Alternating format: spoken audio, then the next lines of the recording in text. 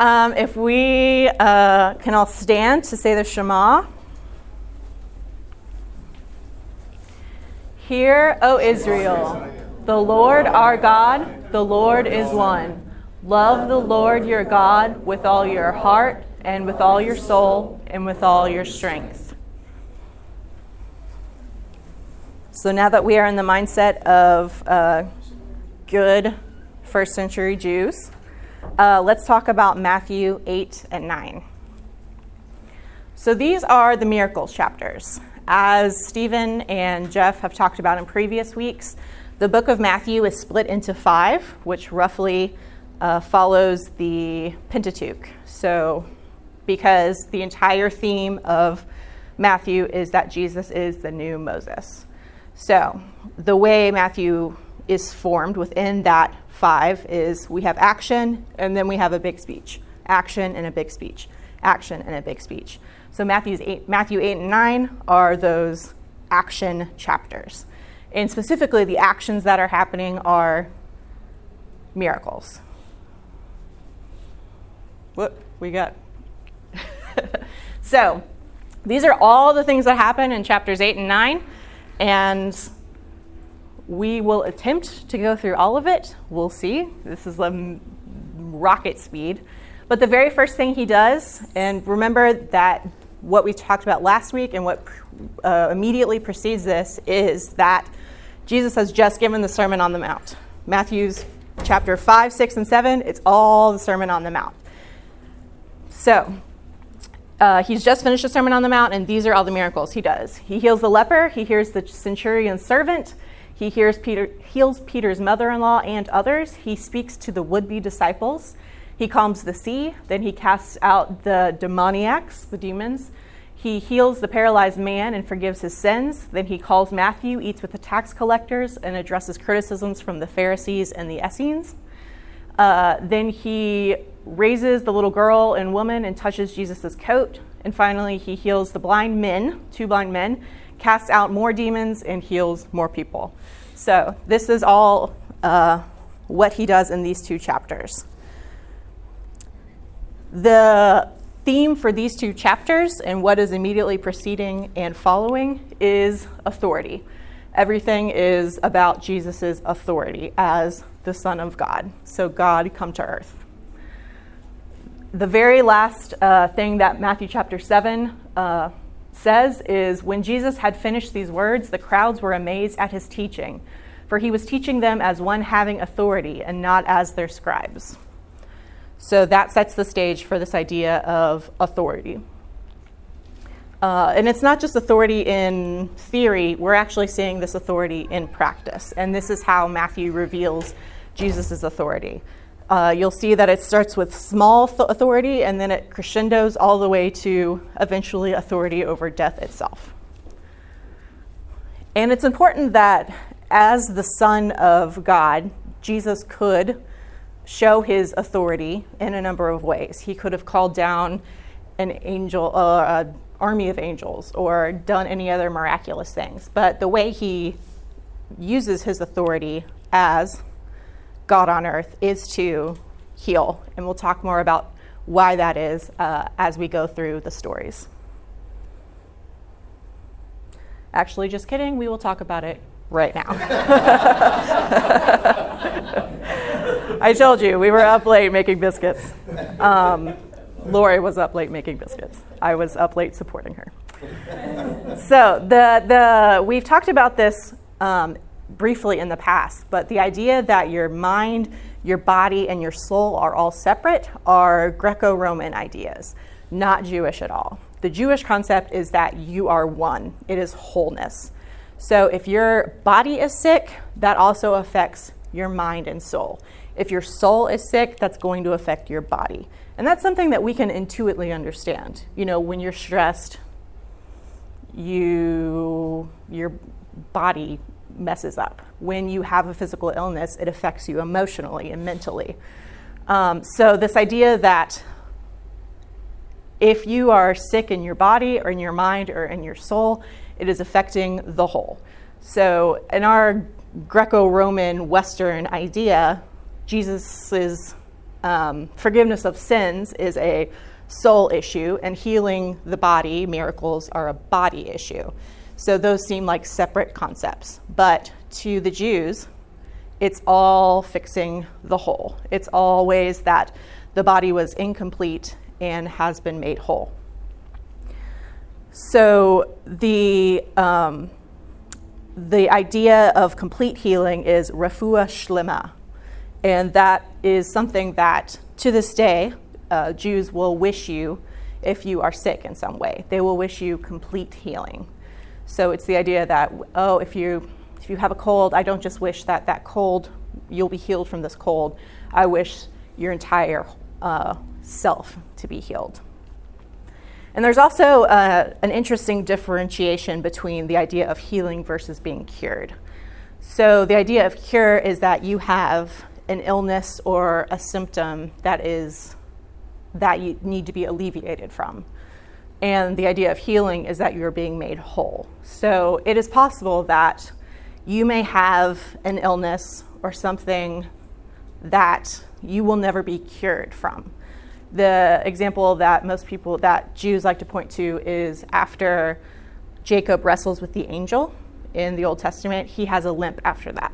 So he has not been cured from a physical malady, but he is made whole. He is whole again. So that there's a difference between cure and wholeness, healing. So let's talk about the first miracle, the healing of the leper.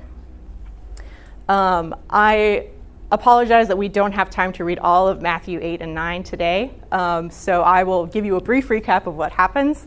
But I invite you, if you have your Bibles with you, to just open up to chapters 8 and 9 to follow along.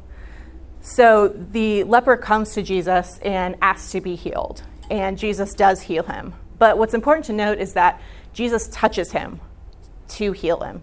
And we know of Jesus' power, and we'll see in the very next story that Jesus doesn't have to physically touch someone in order to heal them. This is a choice that Jesus makes. And that is a very taboo in Jewish society. They have very strict cleanliness laws, and lepers are inherently unclean. And so in order to keep the people as a whole safe, lepers have to be shunned from society. They're not allowed to be with their families anymore, and this is a very communal society, so that is a huge, huge rending of what the way society is supposed to be, that these people are cast out in order to keep the rest of the people safe, because they didn't have a cure for leprosy. And leprosy is not what we would consider Hansen's disease today. That's what we call leprosy. Leprosy in the Bible is any type of skin ailment, but it could include modern day leprosy or Hansen's disease.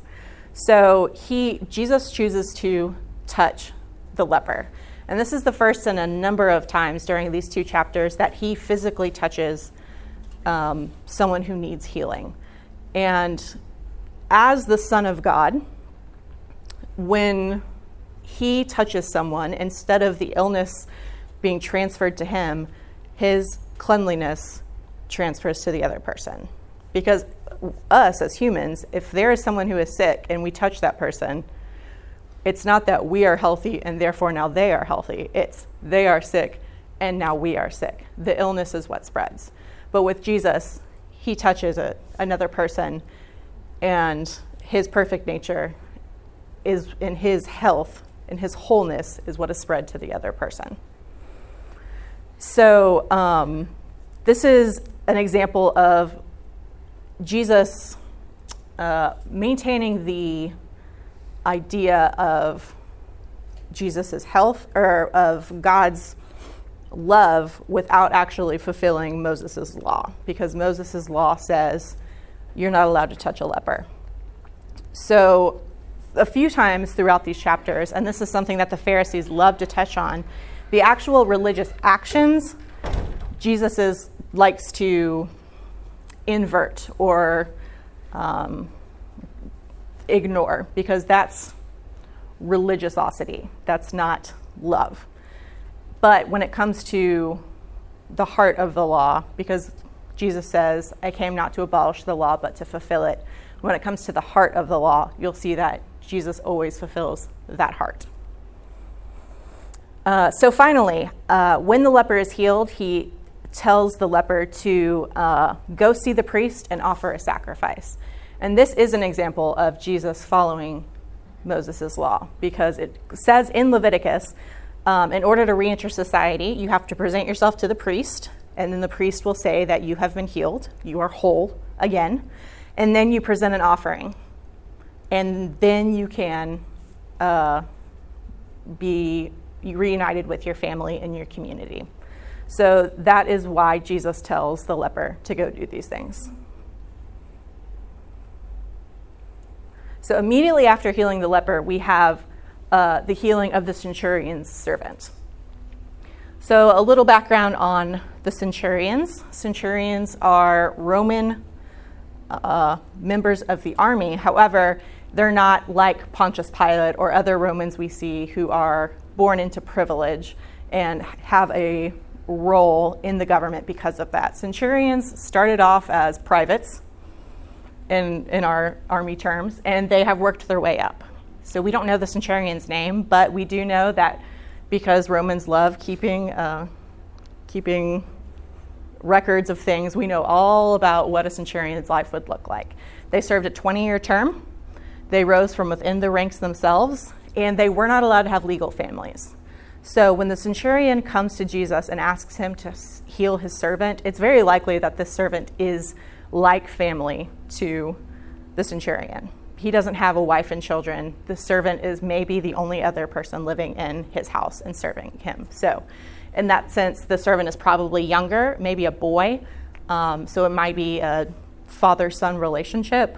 And that is why the centurion is maybe so distressed that the servant is sick. It's not just one of many servants that he has floating around. This is someone who is family to the centurion.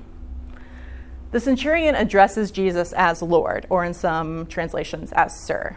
And this is striking because in the hierarchy of importance, Romans were up here in Romans' eyes, and all Jews were down here. So even though there might be hierarchy within the Jews, Romans are up here. So the fact that a Roman is addressing a Jew as Lord or Sir is a big deal. That shows the centurion's faith before we even get to the centurion talking about his faith. You can see right away, and this is something that first century Jews would have noticed right away. So in the story itself, the centurion asks Jesus to heal his servant. Jesus says, "Do you want me to come?"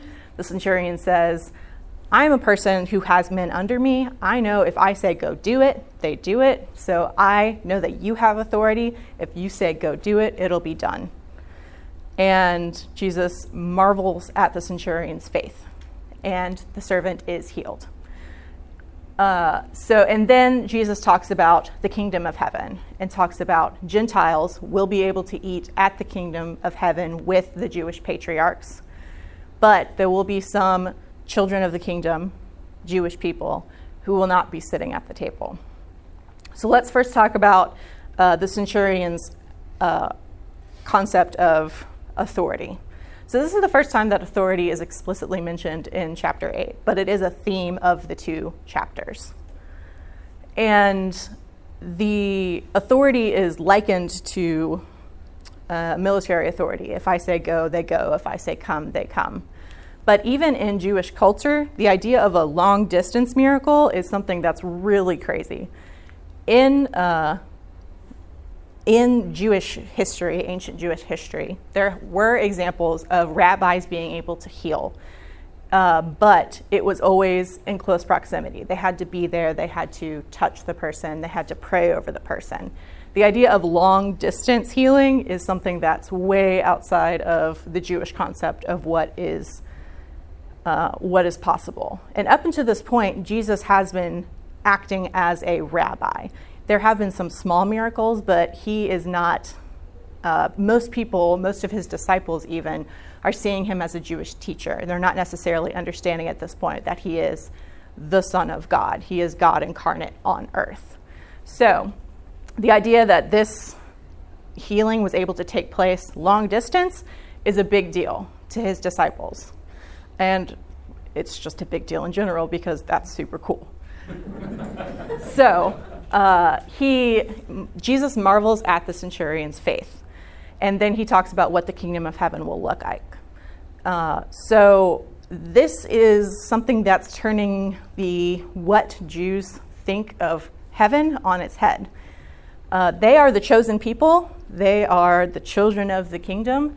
Therefore, a lot of them believe that just by their birthright, they will be going to heaven because they are a son or daughter of Abraham. Jesus is saying that's not true. There are Gentiles that are going to get to eat with your most beloved patriarchs. And there are some of you that will be on the outside looking in. And that is revolutionary. That is an idea that had not crossed many of their minds before, and that is outside of normal teaching. Jesus does not interact with Gentiles very often. But this is one of the things that Paul can point to, especially because Paul and Peter butt heads a lot. Peter's all about the Christian church within the Jewish people, and Paul is the advocate for Gentiles. So people in Paul's camp will point to this and say, look, Gentiles have a place in the kingdom of heaven. It's not just something for the Jewish people. Any questions on those two? Yeah. I was just going to point out that as a military person, this centurion is captain, and it's, as far as I understand it, the only rank that's specifically mentioned in Scripture, the actual rank. Interesting. You see soldier, you see, commander. In the Old Testament, there's words for commander, but as far as a rank, it's a very special rank. Okay, that's cool. And it is a high rank, isn't it? Captain's a commander over 100 people. So it's 100 more people than I have. Yeah.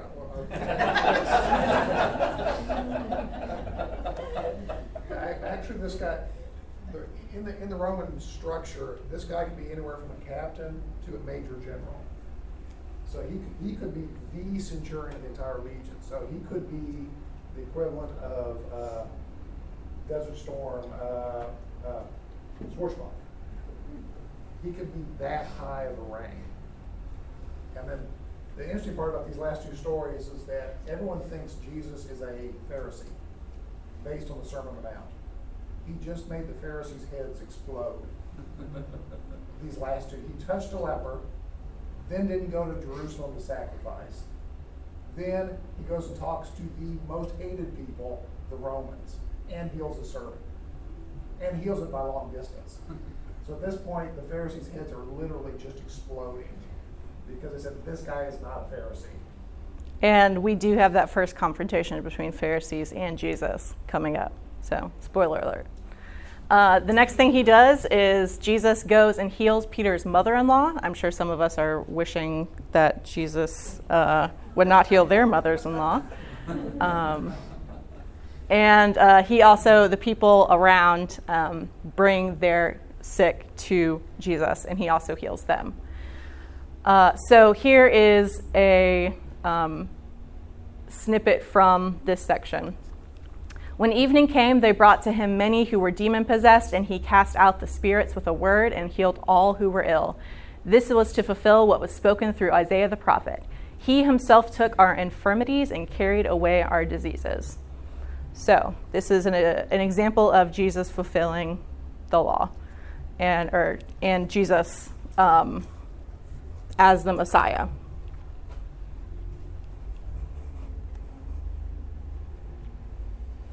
So right after this, Jesus decides to cross the sea, and there are people that have seen what he is doing and asked to follow him. The first one is a scribe, and the scribe says, "Let me come with you." This is interesting in itself because scribes were relatively respected in Jewish culture, but being a disciple, it would be a step down. So the scribe is so enamored with Jesus that he is asking to take a step down, to start over and learn again from Jesus. And Jesus says, foxes have dens, birds have nests, but the Son of Man has nowhere to lay his head. So what Jesus is getting at here is the idea that I'm working long, I'm working hard, there's no rest, and things are going to get hard. So this is up until now, it's been a pretty fun ride. Talking to people that love him, healing the sick, but things are about to get difficult. And then another person comes and says, let me come with you, but I need to bury my father first. And Jesus says, let the dead bury the dead, which sounds way harsh on the surface. And it is both harsher than we think and less harsh than we think. So the way Jewish burial rituals worked was as soon as someone was dead, a corpse is unclean, you're not supposed to be touching the corpse, get it buried ASAP. And then you have a week of mourning, which is sitting Shiva. The family goes into their home and they don't leave, and they mourn the person who has passed. And then this is something that didn't happen for very long, but Jesus's teachings were right in the middle of this. The oldest son would go a year later and rebury the father. It would just be bones left at that point, and so he would rearrange the bones in the family's tomb. So what the man is not saying, the funeral's this afternoon, can I go do that? Which is something that our Western reading is to be like, ooh, like he can't even wait like a few hours to go to his dad's funeral. What he's saying is either my father is about to die, or maybe my father has died and I'm waiting for the reburial. Because if your father has literally just died, you don't have time to be talking to rabbis. You're sitting Shiva. So it's not that Jesus is saying you can't go to your dad's funeral. And also, there is evidence that I must first bury my father is an idiom. So it is, what that means is, I will do it, but it's going to be a sec. I have to wait to bury my father. So all of that basically just means like, what the man is saying is, I want to follow you, but it's going to be a while. So that's what Jesus is responding to. However, assuming that this is actually the man's father that either has died or will be dying, the idea that Jesus is saying, let the dead bury the dead and follow me, is mind-blowing, because after honoring God, honoring your father and mother is of primo importance to the Jewish people. So Jesus is saying, I am more important than honoring your father and mother with this burial ritual, which is huge.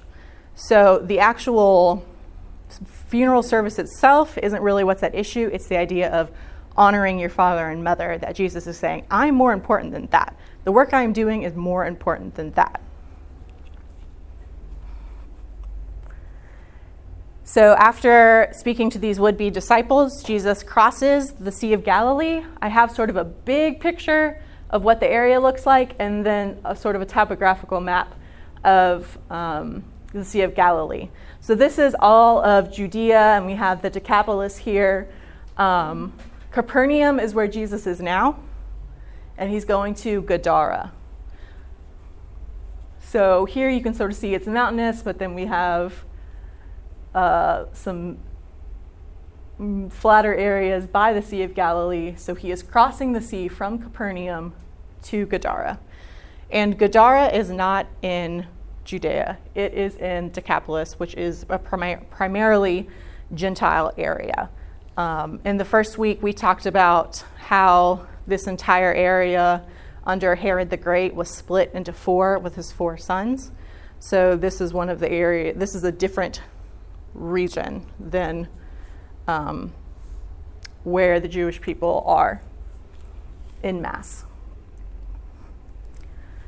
So we have the demoniacs. There are 2 people, 2 demon-possessed men that are in the tombs in Gadara, and they see Jesus and they say, the time has not yet come, why are you here? The time that has not yet come is probably referring to the judgment day, the end of time. end of days, and Jesus is going to heal these men by expelling the demons. The demons ask, there's a herd of swine over there, send us into the swine. Jesus says, go. The demons go into the pigs.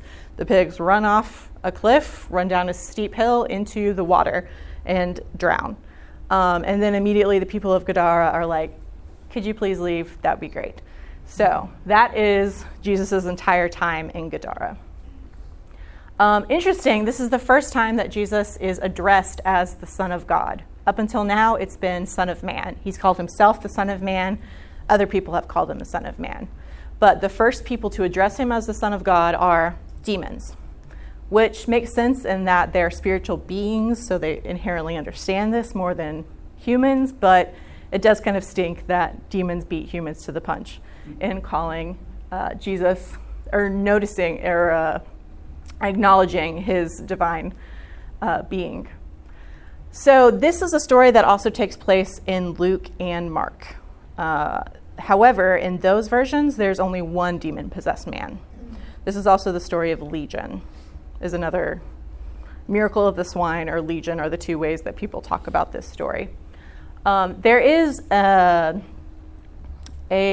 recurring theme in Matthew of doubling.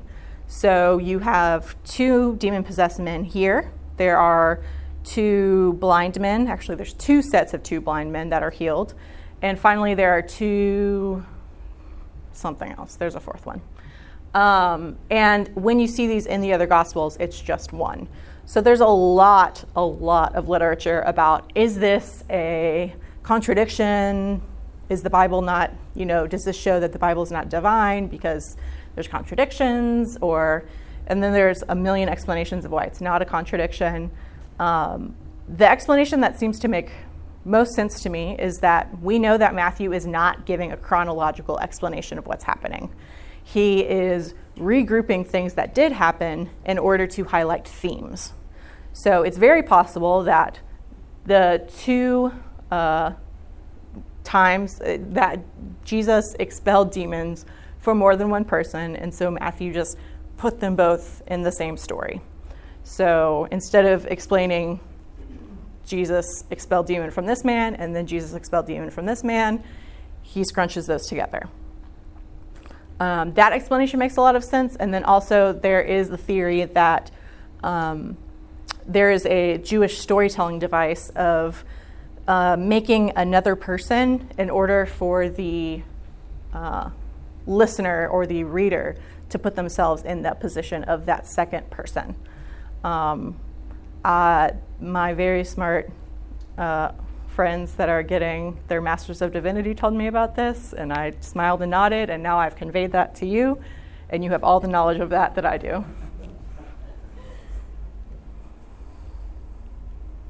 Can I ask you a question about? Yeah. That story's always, to me, been so odd.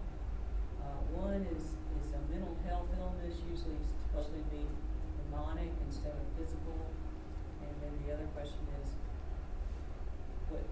I wonder if the demons had the premonition that the pigs that they were going into were going to die, and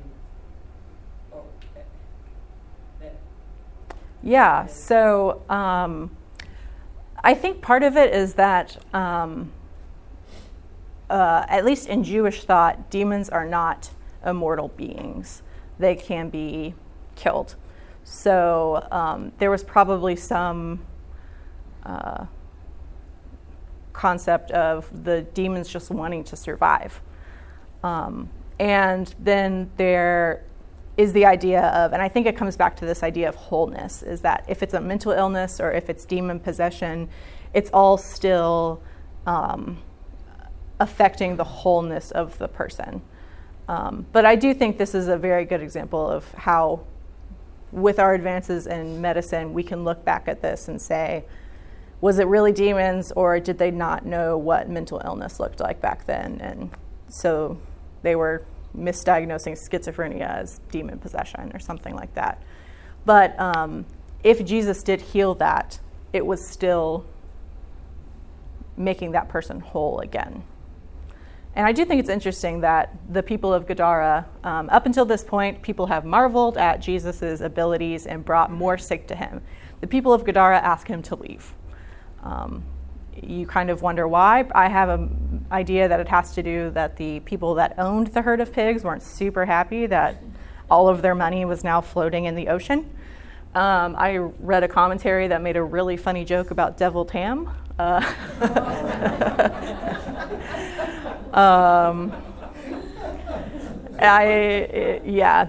was like the dad joke of the Bible. So I imagine that might have had something to do with it. Also, it's kind of scary seeing that someone with that amount of power is in your presence, because they can use that for good or they can use that for evil.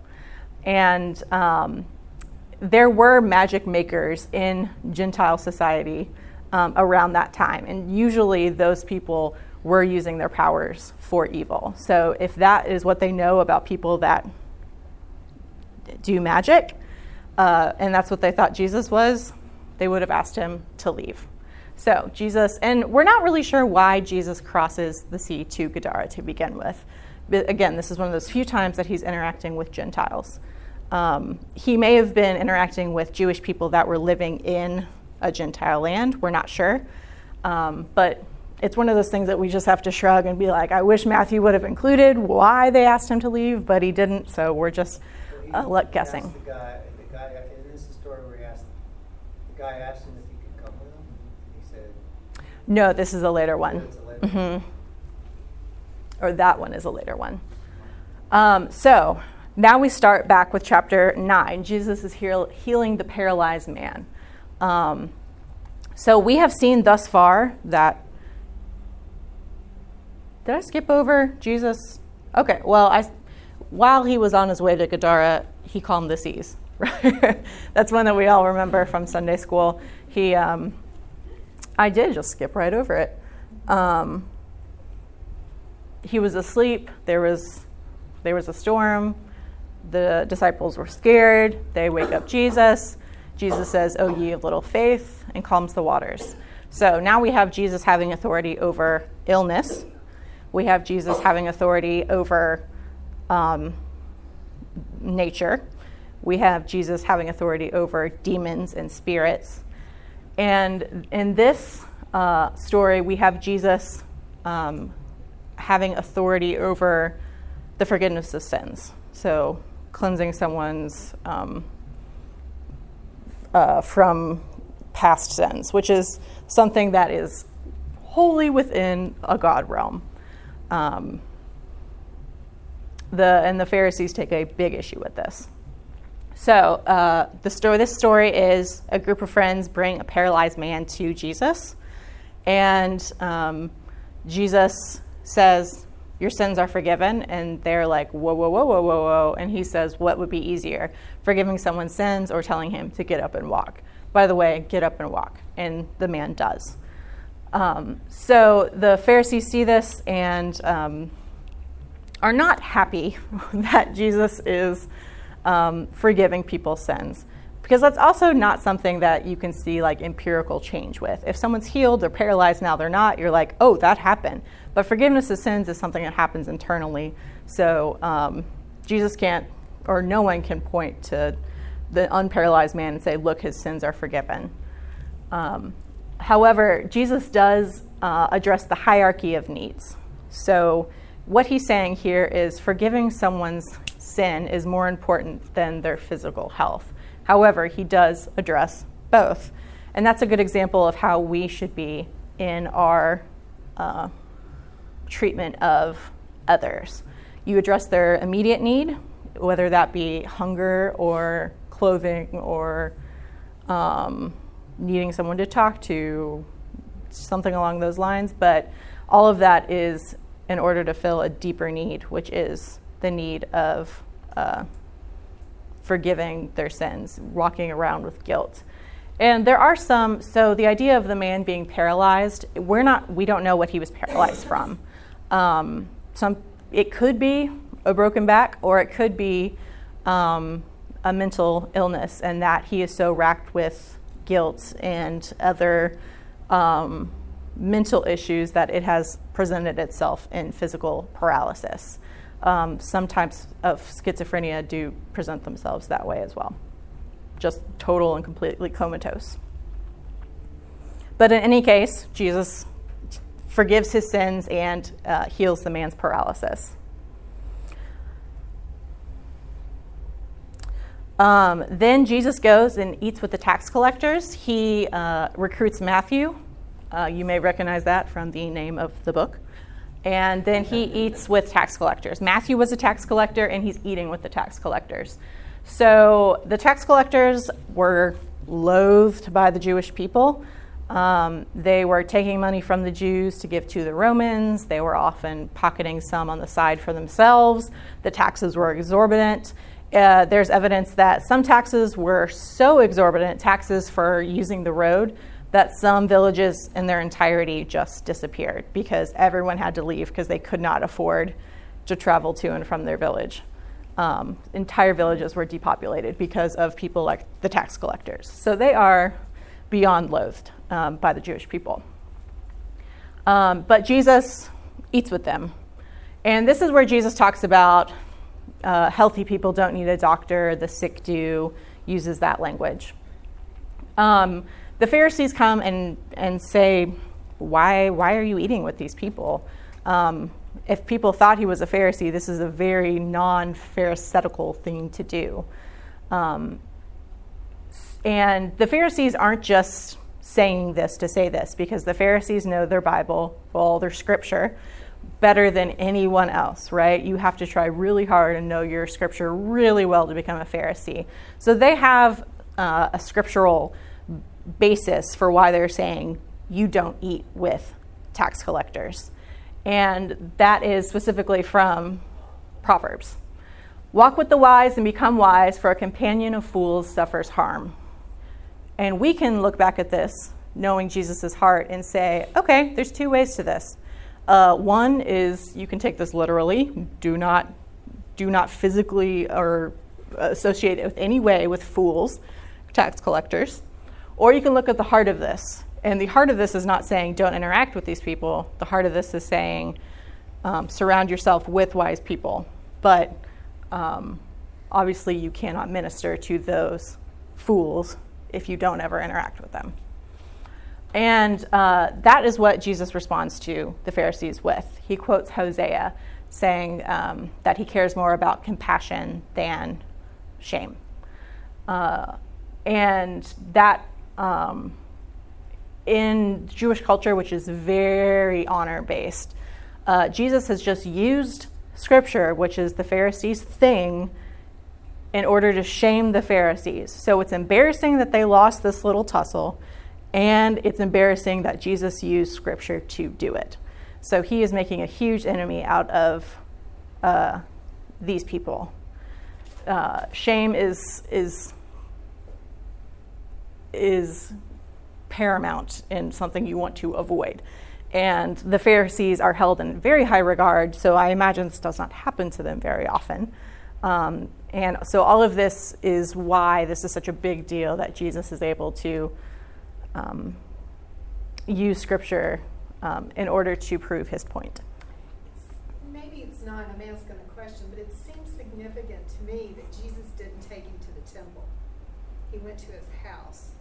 And I think, like the sermon this morning, where am I meeting people? And I'm thinking, is that significant that Jesus is at his house? I mean, other than he's a tax collector and awful, but. I do think that guests and serving others and hospitality was a very big part of Jewish culture. So so that may be, okay. Yeah, so going into someone's house is announcing to everyone that you are associating with that person. It's not just an interaction on the street. It's like, I'm here in your place. Thank you. Yeah. And then after the Pharisees come, the Essenes come. They're listed, or they're described as disciples of John or followers of John. That's John the Baptist. John the Baptist is an Essene, and an Essene is Pharisee 2.0. They don't think the Pharisees are fanatical enough, so they go all the way. And they question Jesus about well, why aren't you fasting?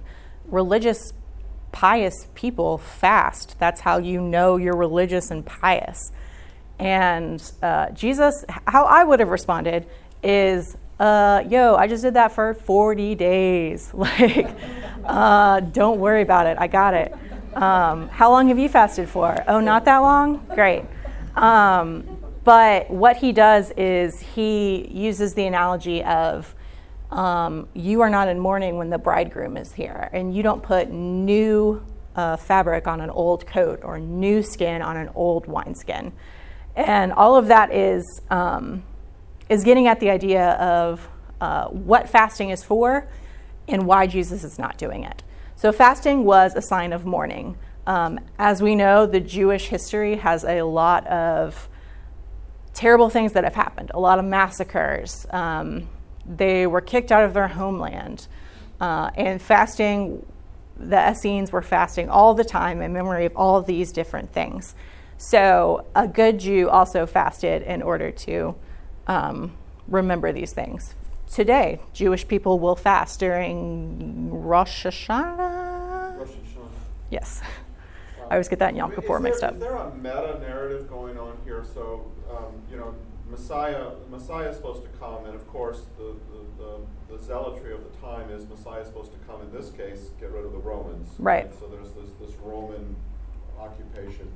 So in this passage in Matthew, we now have 3 or 4 instances. So Jesus goes to a very Hellenistic part, all right? So he goes to a part where a lot of the Roman, and 300 years earlier, the Greek administrators are living. And then we encounter people who are working for them. They're the Jewish swine herders. Their market is the Romans and the Greeks. Their market's not Jews who won't eat the pigs. A tax collector who's collecting taxes for the Roman government. He's now dealing with the Essenes who also are rejecting Rome. Jesus himself, in his carpentry background, carpenters primarily serve the occupiers, not the locals. That's where they made their money. And now Jesus as Messiah to liberate the Jewish nation from the Roman occupation, we have a series of stepladders of Jesus interacting with the occupiers themselves, and in some ways setting himself up as not here to destroy that. I mean, I don't know, I'm sensing that if I look at this through a Jewish lens, there's a meta-narrative here that Matthew is laying a story about that Jesus' kingdom is not here, his messiahship is not here to defeat the Romans. And in fact, in some ways, he's accused of not being Jewish enough, and he's associating with them, he's acting in this way. And so I'm not sure that I have a conclusion to this other than I'm really hearing and seeing as you go through this a meta-narrative that's happening that has something to do with the archetype of the Messiah. Yeah, so there were the 4 groups within the Jewish people. There are the Sadducees, the Pharisees, the Zealots, and the Essenes. And we can point to different stories in Matthew of Jesus completely turning on its head what each of those people thought the Messiah would be like. So the Sadducees were all about the temple. Jesus is saying, no, people are more important than that. The Pharisees were all about the law. Jesus is saying, the law is not supreme.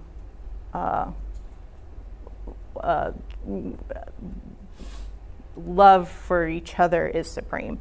The Essenes are saying it's all these religious actions that make you holy, and Jesus is saying, no, it's your heart that makes you holy. The Zealots are saying the Messiah is going to overcome the Roman empire, and Jesus is saying, no, it's my kingdom is not of this earth.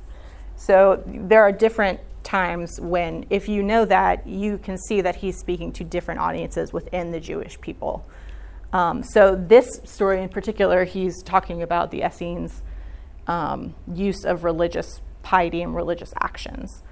And we know that Jesus fasts because we saw the 40 days in the desert and of the temptations.